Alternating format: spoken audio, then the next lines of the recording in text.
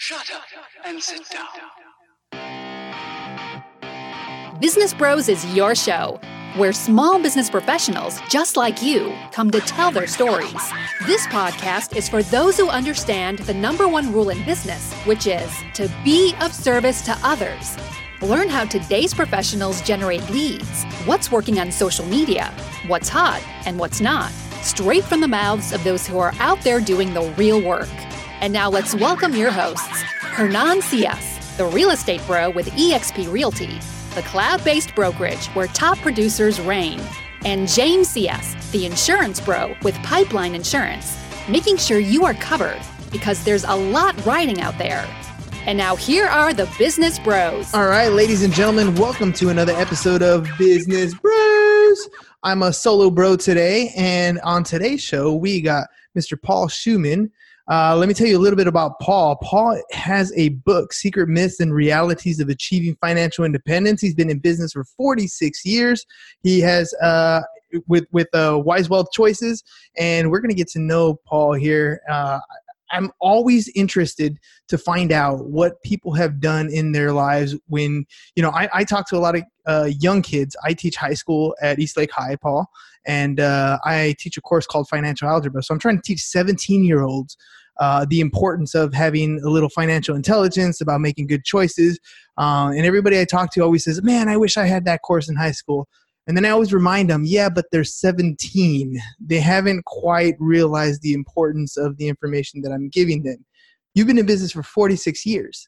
You've seen kids grow up to become young men, to become, husbands and fathers and go through the whole gamut of, the accumulation phase into retirement and all that stuff. Tell me a little bit about yourself. Let's start off with, who you are, how you decided to get into this self-employed thing, and tell me some stories about yourself. Well, I guess an equal starting place would be college. I graduated in 1971 with a bachelor's science degree in chemistry. Chemistry?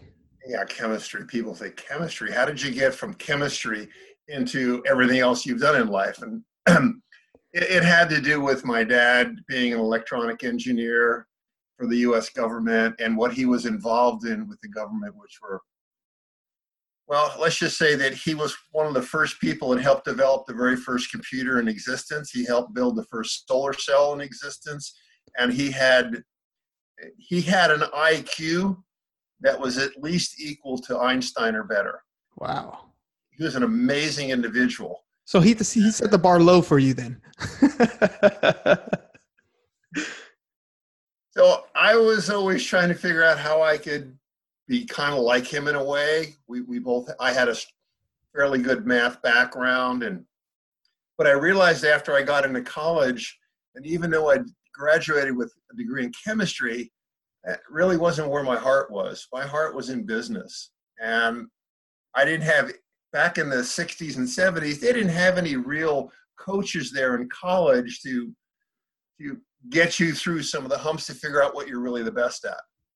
I know when I graduated from high school, they said my accolades, you might say, were in accounting and number crunching and stuff like that, but I'm going too dry.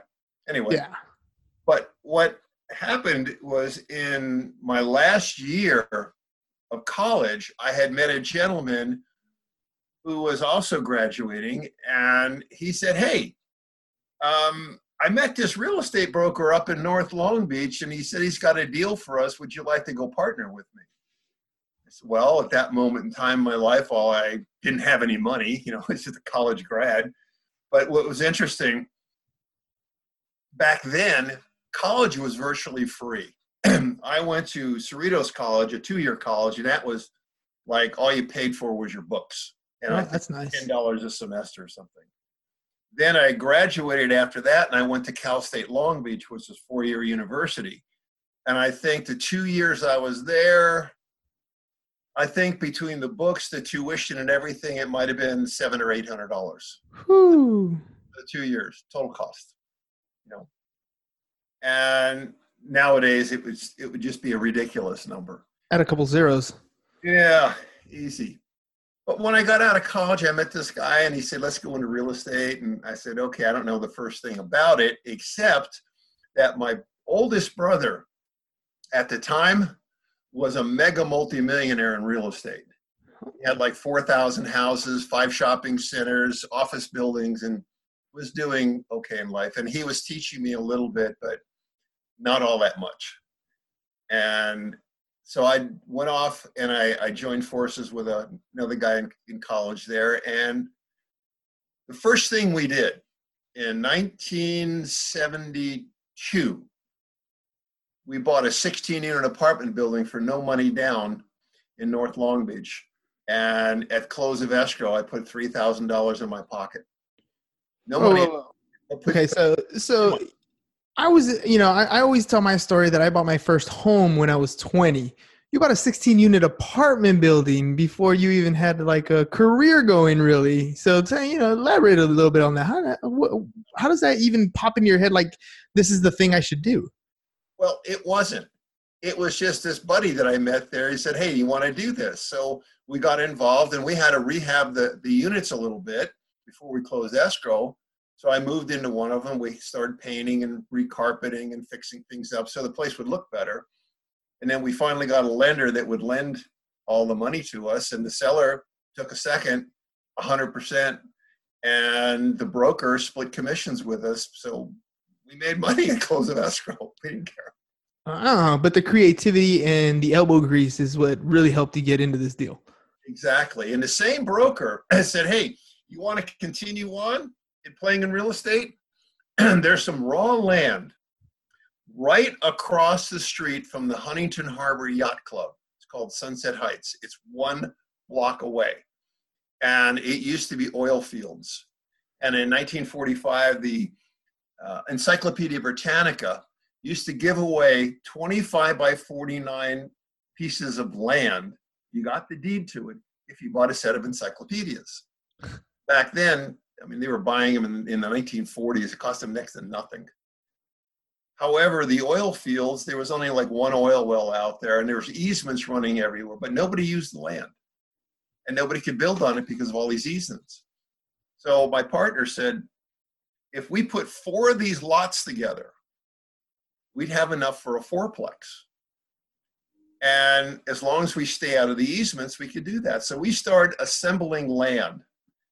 And what they realized is that we didn't have money to build, so we flipped the land to builders and developers. And I think in 6 months, we made like $22,000 just flipping raw land. Remember, this is in 1973. That's a lot of money. It's a lot of money back then. Then my partner said, hey, this is really dumb. Look at those guys.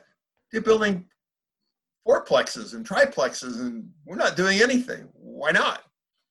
So he got a hold of a contractor, architect contractor named William Buck. We sat down with him and started designing 4-plexes, and we ended up building 14 apartment buildings and a 42,000 square foot office building before my partner decided that he wanted to keep all the money and basically wipe out the corporation. It was, But by then you already dipped your feet into real estate. You've become a little bit of an entrepreneur. There was no way you were going back to corporate America or finding a job.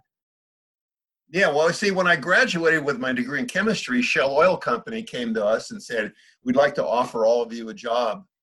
And I said, well, how much does the job pay? And he says, $8,000 a year in research. I'm going, 1, I don't think I'd be very well in research. And 2, $8,000 a year just doesn't do it for me. No, well, you went off and did a deal, flipped it for 22. I mean, yeah, we split it amongst it, but still, we were doing okay. And then we started building apartment buildings, and we understood things that can go wrong. You know, we were in the Sunset Heights area, but we were also in the Coastal Commission. And what's interesting is we got into it just as the Coastal Commission started.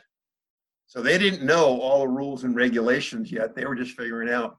So I was the one designated by our company and several other builders in the area to go and meet with the Lieutenant Carpenter and the entire Coastal Commission and work out so we could build these 4-plexes. I ended up getting us all permits. Everybody had permits except for one. That was the city of Huntington Beach. They didn't have the permits to put in the streets, the sewers, the gutters, the lights, the electricity, and all the rest of it. So we ended up building 14 apartment buildings, couldn't close any of them. Didn't have any streets in front. Fortunately, the banks were working with us because they realized that we didn't have the problem, the city did.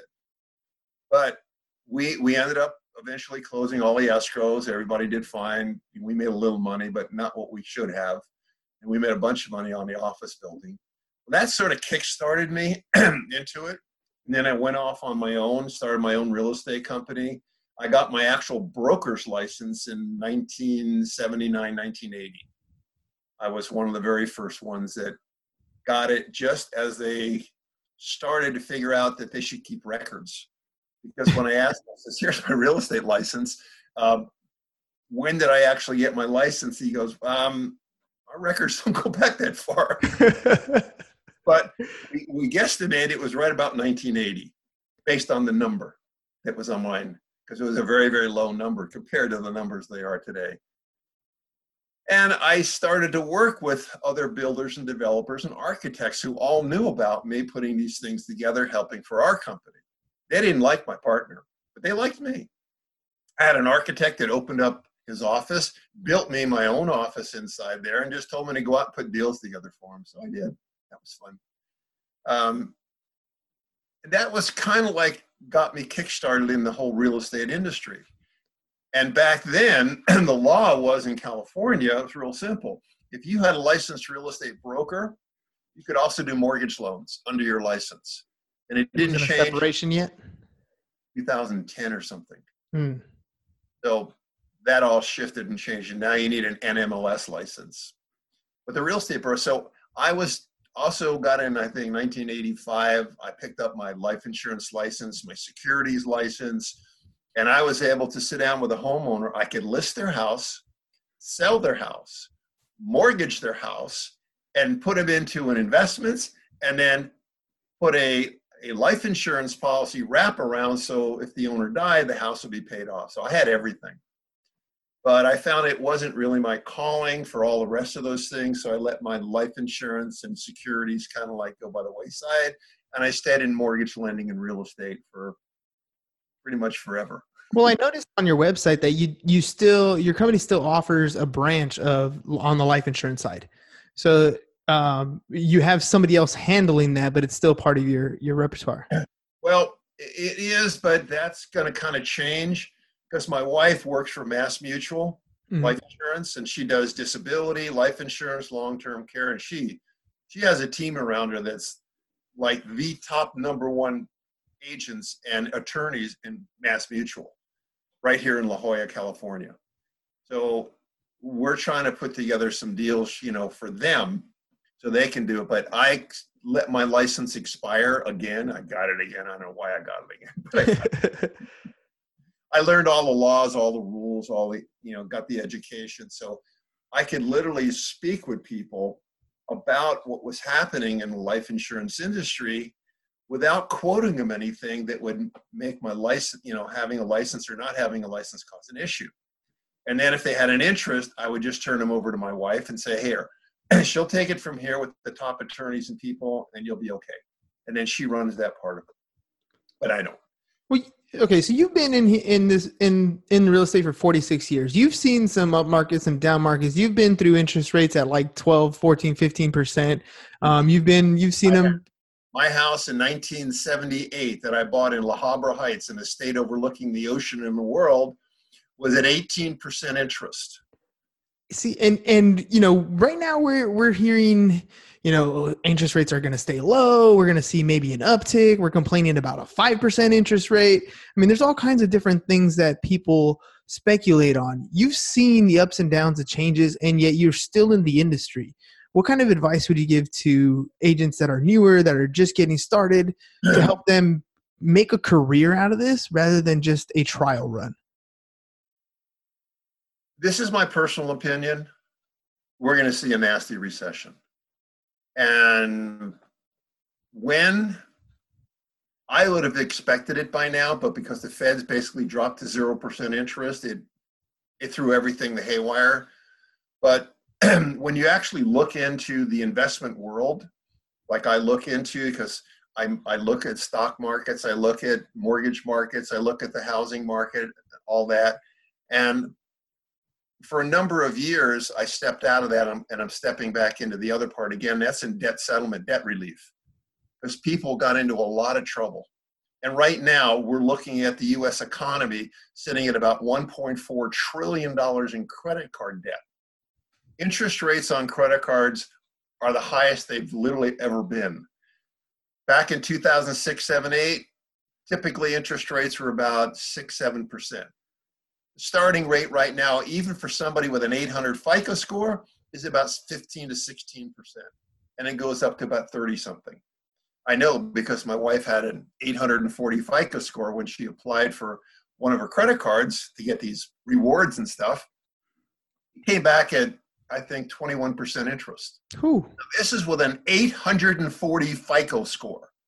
0 derogatories, perfect rating on everything. See, the banks are getting back at everybody because they lost money in the real estate. At least some of them made fortunes in the real estate, but a lot of them lost some money. So they're going, how do we get it back from the public? There's nothing in savings account, those things. The only thing we can get them on is credit cards. Mm-hmm. We can get them for late fees, penalty fees, and huge interest rates. And guess what? We'll tease them with a 0% interest rate. In the end of 12 months, they'll be looking at 19 to 23% interest from there on. So it's a trap they set. And people fall for the trap. They know that. Now, I know because I have been on both sides of the financial game, you might say. I was in 2006, 7, I had a financial statement of somewhere around $6.5 million. I was doing fine. I didn't have any issues or problems. I had houses, companies, corporations, I had everything running until the market crashed. It took me down $6.5 million. Ouch. And then I understood what it was like being poor. But I also understood how to build credit. Because when I went down, and very few people believe this, I had $600,000 in credit card debt. Ooh. You had a mortgage and credit card debt. Yeah. I had a mortgage and credit card debt. That's right. But And I at had like $5 million of equity in my other property, so I wasn't worried until the equities disappeared. And I was facing with massive debt on houses because they all went upside down. Everything went upside down. And I was paying $30,000 a month in fees and stuff until it all went away. And I just had to walk from it. But since that time in 2009, when I filed and my bankruptcy's gone, I learned how to rebuild. And this is something that takes time. And unless you've got an incredible income behind you, it's going to take many years for you to rebuild that really trust in the industry. But like right now, I've got maybe, 11, 12 credit cards with about $160,000 worth of credit lines. Of course, I don't use them. But what's interesting, in the last 9 years, this is how much interest I've paid. And nice. I've had Zero. balances of 30, 40, 50,000 on my cards. I've never paid a dime in interest in 9 years. And I use them all the time. It's a very interesting game on how to learn how to use 0% interest rate cards, balance transfer issues, and things to work money up and back so you never pay interest on your cards. I just don't think it's a good thing to do. Well, nobody wants to pay the bank. I teach people some games, depending upon where they're at in life and what their cash flow is and what they want to do, if they own a house or cars or whatever. I teach them how to play a game a little bit to build up, and people say, well, why do I need so much credit? Because if you can get it at 0% interest and you can invest that in a market or into gold and silver or into something for a year, sell it off and pay the card off before it ever goes to any interest rates, you did what the banks are doing in reverse. You are now making money on bank money instead of them making money on your money. Now, right now, there's a couple of banks that are in kind of nasty trouble with the feds. Chase Bank just got a bad rating for one of the first times out there.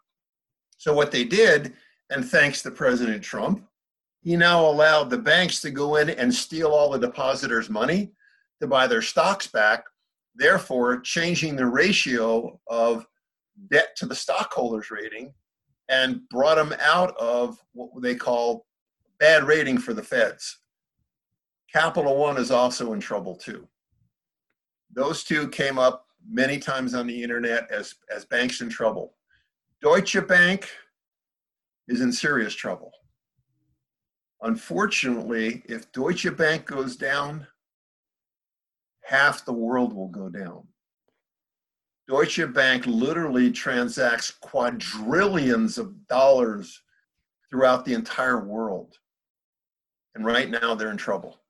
Too many derivatives. Even though the federal government came back in 2009 and after the crash said it's against the law to bank to put out derivatives on their mortgage loans, because was one of the key issues that caused the crash, because nobody could figure out these derivatives. And when the banking industry started to slip and the houses went under, all these derivatives became worthless, primarily because each derivative was 1/1000th of 1,000 different mortgages. That's why they call it a derivative, because they wanted to spread the liability, you might say. Yeah, the risk. The risk. Well, unfortunately, when it went down, legally, nobody could foreclose on the houses because you needed the original note intact to foreclose. And a lot of these banks, and literally there's probably tens of thousands of houses sitting in the bank's warehouses, they can't sell because they have no deed for them. They took them illegally. And that's when way back when the senators were saying, show us the deed, show us the note, show us something that says you own it. They couldn't. They took them anyway. A lot of lawsuits, but they ended up, people didn't come back to their houses because they thought the bank legitimately owned them. They didn't. So how do we prepare for an impending recession, whether it's a big one or a short one or whatever ends up happening? You've seen them come and go. How do we prepare for something like that? That's kind of an individual situation, but the way I look at things is I look at my overall asset base. Anything that's leveraged too much, I will lose. So the idea is to remove your leverage. Mm-hmm. If you had a house that only had 50% loan to value and we had a recession and it went down 30, 40% in value, you'd still be okay. You'd still have some equity, and your mortgage costs would be low enough that if you rented it out, you could ride through it. And that's what I tell people. I says, if you've got high mortgages and you only have a small amount of equity in today's market, sell. Put the cash, whatever you have. And you have to be careful about banks, because banks can go under too and take your money. And because of Trump, he changed the law. The FDIC no longer has to bail you out. The bank can take the money out of the depositors' accounts and 401ks they have, and they can keep it. And you can't get it back. Ooh, that's scary. It's one of those nasty things that are out there in regulations that people don't know. I keep getting emails warning people saying, the bank can do this. They can take your money, just like Chase did, and they spent it on buying stock back. So I would tell anybody, if they are highly leveraged in real estate, start selling off their portfolio. Put it into cash. If you have a high mortgage on your house and you don't want to lose it, make sure that you've refinanced to the lowest rate and then start paying that mortgage down. But pay it down before you refinance, so that way you don't have to pay interest or points on the money you're borrowing because you're paying it down anyway. Mm-hmm. Let's just say you had a $500,000 house, you owed $400,000 on it, but you had $150,000 in the bank, and you really love that house. I mean, that's where you want to be. I'd take about $100,000, pay down the mortgage, refinance it to the lowest interest rate possible, keep the other $50,000 in various and sundry liquid things. The reason I say liquid things is because if the market does take this downturn, and you see houses seriously drop in price like it did around 2010, You don't want to hop in. that's when all the rich people went in and bought. So you've got to have money and leverage. And if you're not over mortgaged on your house, lenders will like that. Well, let me ask you about that, because there's a lot of people who are banking on a recession coming. They're waiting for, prices to drop so I can come in and start to flip again and start to buy up as many properties as I possibly can. But they're thinking about it with equity in their home currently. They think, I have a line of credit right now, for example, and I'm ready to go when something happens. But what I keep trying to emphasize to them is, if it's a line of credit, the bank can easily close it. If you don't have it, active, if you're not using it, they can just shut it down or drop the amount that you're allowed to borrow or change the rates or change the terms, whatever it's going to be. So you don't, that line of credit is not necessarily liquid enough in case things do change. Well, first off, and this can also happen with credit cards. If the economy starts shaking, every time you pay down your credit card, they'll lower your credit limit. Mm-hmm. Because the banks are now starting to get scared. And home equity lines, people say, oh yeah, I got a $200,000 worth of home equity line. Not a problem. My house is worth $700,000. I owe $500,000. In a recession, that house may only be worth $550,000. You do not have a $200,000 line of credit. Maybe you got $10,000. Maybe.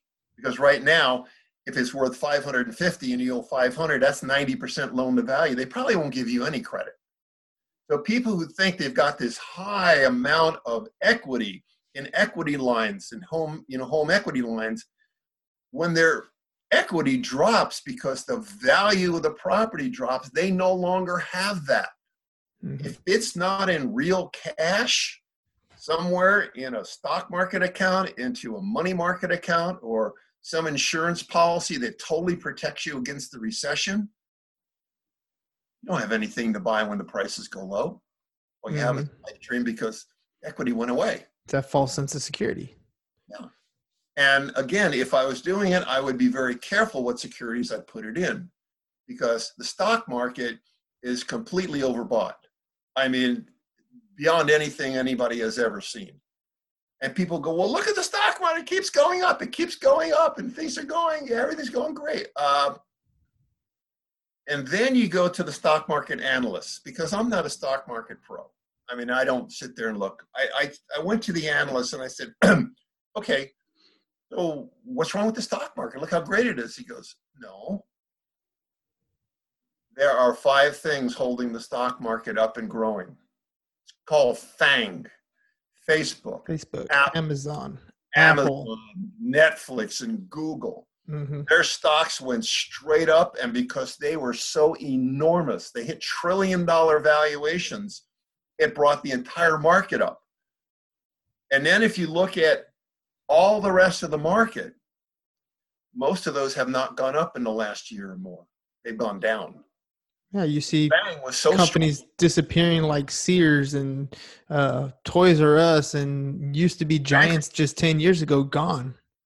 They're expecting close to 400 major retailers to disappear in the next 2 years. And people are more and more in trouble. And it's getting really bad. We look at, at student loan debt. Mm-hmm. 1.6 trillion or something like that. People coming out of college, they've been sold a bill of goods. You won't get a job to pay back that enormous debt in most of the things that you graduate from. Unless even if you graduated as a doctor. Now, I've got quite a few medical doctors that I work with. And most of them have quit their practice and turned their practice over to major universities like UCSD Medical Center or UCLA, because they said they can no longer afford to keep their practice open because, one, insurance companies don't pay, drug prices are too high, insurance is killing them, and they can't charge enough to make things work. So they ended up giving their practice to the university, coming on as a professor. They now get paid a salary to run their own company. It doesn't belong to them anymore. And this is huge in the industry. I mean, I've talked to medical doctor after medical doctor who says, yeah, we're part of UCSD Medical now.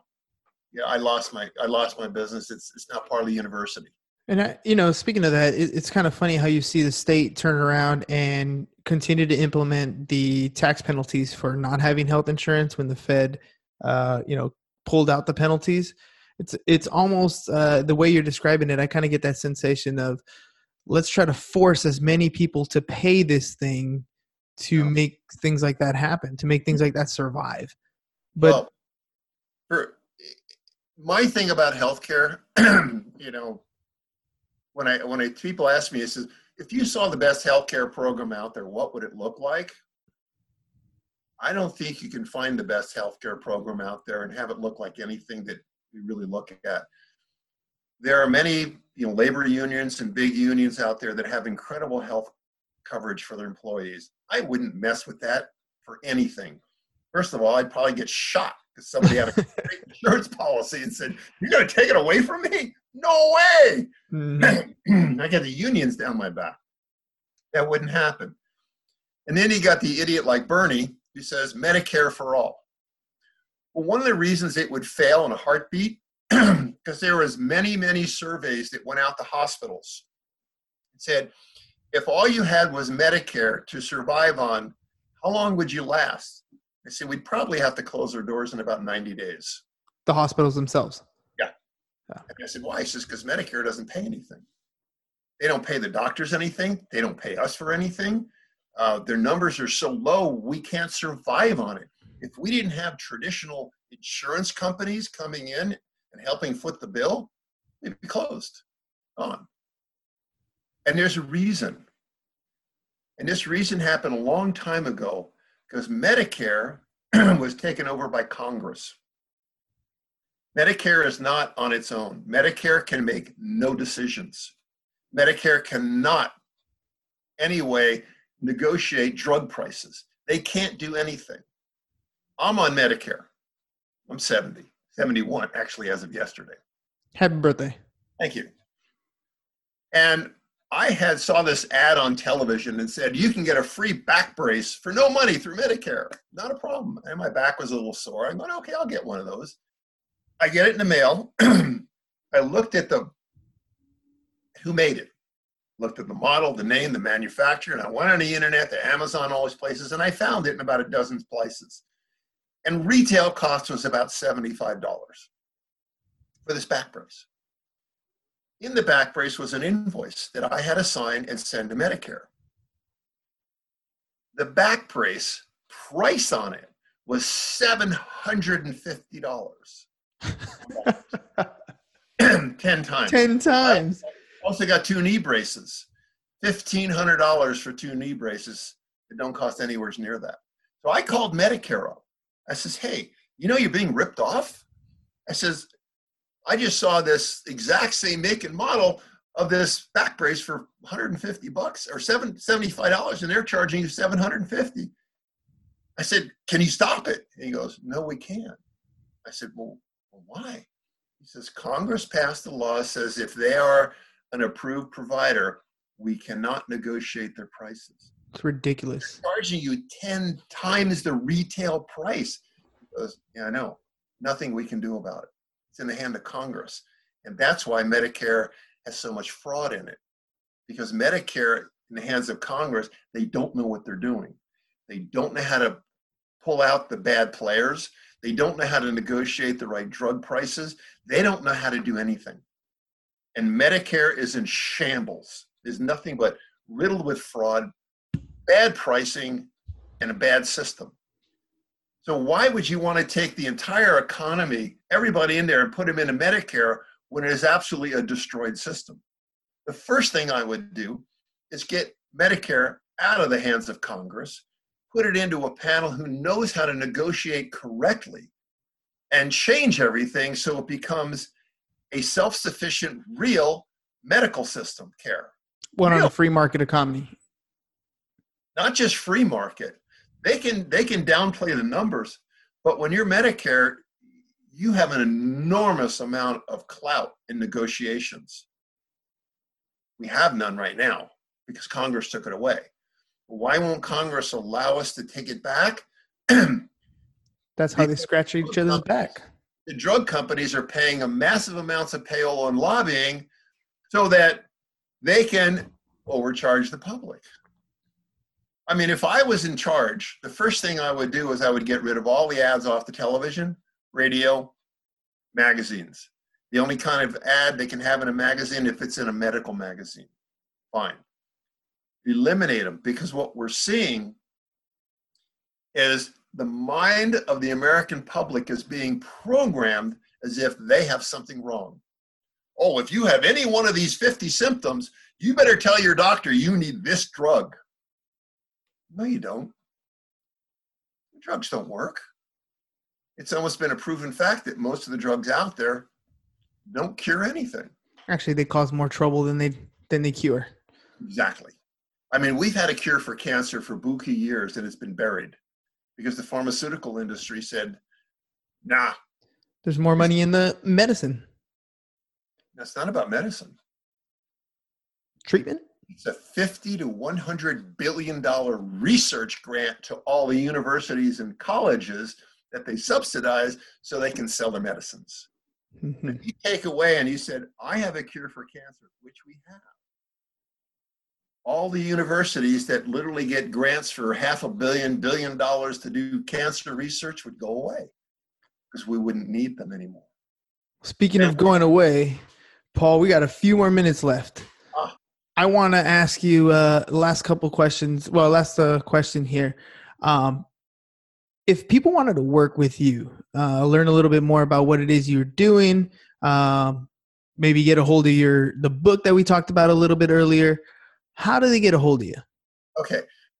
Probably I have a lot of different emails, but the simplest one that I tell people that they seem to like is just call Paul at gmail.com. As soon as they know my name is Paul, just J-U-S-T, call, C-A-L-L, Paul. Just call Paul at gmail.com is where I get all my inquiries coming in, or they can call me on my phone, 760-726-4228. And that's my private cell phone. I take calls because I want to be able to help people the best way I can. And primarily what I am doing now is I've kind of shifted out of real estate a little bit, even though I do it, and I'm still a licensed broker for life. I am going back in and I've reopened my debt settlement or debt relief company. And this is where I help people get out of credit card debt. Student loan debt, that's a tough one. But I could do trade payables. I could do judgments. I could do almost anything. If you've gotten into problems and you got debts out there, I can help probably resolve them at a much lower number. The difference is between me and everybody else is, one, I don't charge an upfront fee for anything. Not administration, nothing. You call me up, you say I have a problem, I'll talk to you. If it makes sense, I send you a contract. It's like a couple pages long in like 18-point type. I mean, why? Because I can't see real well, so I use big print. I let everybody look at big print. But in it, it's real clear. It says, I am a performance-based company. You owe me nothing per month. There are no monthly payments. You owe me nothing for the consultation or any of the work that I work with you on that. But if I do a settlement for you, and I am not allowed to do a settlement without your written approval of the settlement, all I can do is, pardon me, verbally talk to them. You owe me nothing. If I get you no savings, you owe me nothing. It's my waste of time. And that's all there is to it. But you will learn a lot from me in credit and debt systems. But if I do settle your debt, as opposed to a lot of these other big companies, which I think is the second largest one, just got sued by the federal government and they lost $20 million to the feds, and they have to pay all of their subscribers money because they took money on monthly payments and never did anything for them. When people stopped making the monthly payments, they said, oh, you voided your contract, we're keeping the money, which was completely illegal. The government almost shut these guys down, and they do like 50,000 deals a month. I mean, they had enormous ripoffs of the general public, but I can't do that because, one, I don't touch your money. I don't take any monthly payments. No money is in my name. And when I get the settlement, I give it to you, and I get a percentage of the savings I got for you, which is 25%. So my incentive is to get you the absolute best deal in town. My last one that I did for a really good client, and these were fairly well-off people, but I structured it so it didn't look like they were fairly well-off. And I took their $178,000 worth of credit card debt. And by the time I was done, including my fee, I saved them $100,000. That's not an unusual thing for big dollars if you structure it right. And I was dealing with attorneys and collection people who aren't necessarily the best people to work with, but because I know my job so well, I know how to gain rapport from them and get them to say the right words to their client to take the deal. I mean, I've been doing literally contracts, negotiations in credit, in real estate, in mortgage lending, because I was a mortgage broker for 25 years. And I was a debt settlement agent, the top one in the company for many years. I know how to deal with these people. And yes, you could do the same thing I could do. Probably not quite as well, but yes, you could. If you knew all the rules and regulations, you knew how to gain rapport with them, you knew what to say, yeah, you could do the same thing I did. Anybody can. So, Paul, let them know one more time your telephone number so you can help save people some money. 760-726-4228. I am in California Pacific Time in San Diego County. So if anybody's in the area, I love working with California people. Debt settlement based on federal and state law is not legal in every state. There's some states that unless you're a nonprofit and you attempt to help somebody, even if you're not collecting a fee, they can put you in jail. So there are some states out there. So if you call me, I will have to verify that I can actually work with you within your state before I can do anything. And again, it's very, very simple. I really interview to find out where your head's at. And the other thing too is because I do not take payments and I don't ask anybody to take payments, part of the ability to settle is to have a check in full for the amount of the settlement and me. So, and that's what happens when I settle, because typically not all credit cards are settled at the same time. So if you had 5 credit cards, there's going to be 5 different settlements at different times. It's just. But you got to make sure that whoever you're dealing with has a substantial liquidity to be able to handle that. Right. So if I did a $10,000 credit card, and so let's just say I knocked $5,000 away, okay, you would still have to come up with the $5,000 for the company, and you'd have to come up with about $1,250 for me. So that's about $6,250. You have to have readily available, because typically they will give you anywhere from 3 to 10 days to pay it. There are rare occasions in which they will give you 3 payments, the one that's due that day, and they almost want it within 24 hours, then in 30 days, and the last payment in 60 days from the time we make the settlement. You will see it all in writing, and you'll see it from the creditor to you with all the terms and conditions, because it's not between me and you. You and the debtor or the creditor are the ones that finalize the agreements, and you pay them directly, not me. That way you have a canceled check, you've got all the documents, and you know for sure it's gotten rid of. And that's how you do it. And there's a trick in how you do it. And it's also, on occasions, now this is not a for sure thing, some collection agencies and some attorneys will actually remove the derogatory from your line item on your credit report by doing one of 2 things. They can either just remove the entire line item as if you ever borrowed money from them. It's just gone. That's a good thing. The second thing is they could also put down paid in full per agreement, because the new agreement you have was for $5,000. You paid them that, so they put down paid as per agreement. But in your history, it still shows late payments. So it's not the best thing, but it is better than them saying paid for less than the full amount. Correct. Where the negotiations really needs to be done correctly to get them to agree to that. Well, Paul, thank you very much for taking the time to get to be on the show. I really enjoyed getting to know you. I learned a ton from history to current events. So thank you very much for being on the show. Oh, one other thing about me. In my local area in San Diego, I am known as the Jewish Santa Claus. I wonder why. This time of year, I do things for the Marine Corps, for the kids, and I also go to the homeless shelters and things, and I'll be collecting toys and being a real Santa Claus. So, Merry Christmas, everybody. Merry Christmas. Still a little early for that. I'm going to hold you to it, but again, thank you for being on the show, Paul. Ladies and gents. If there's anybody I can help, the call is free. Just call Paul. That's it.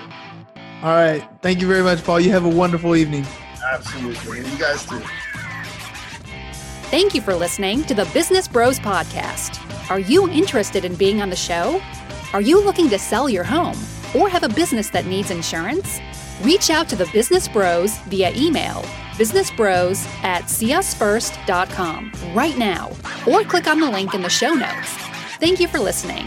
And remember to subscribe and share the podcast with the business professionals who you think would benefit from the show.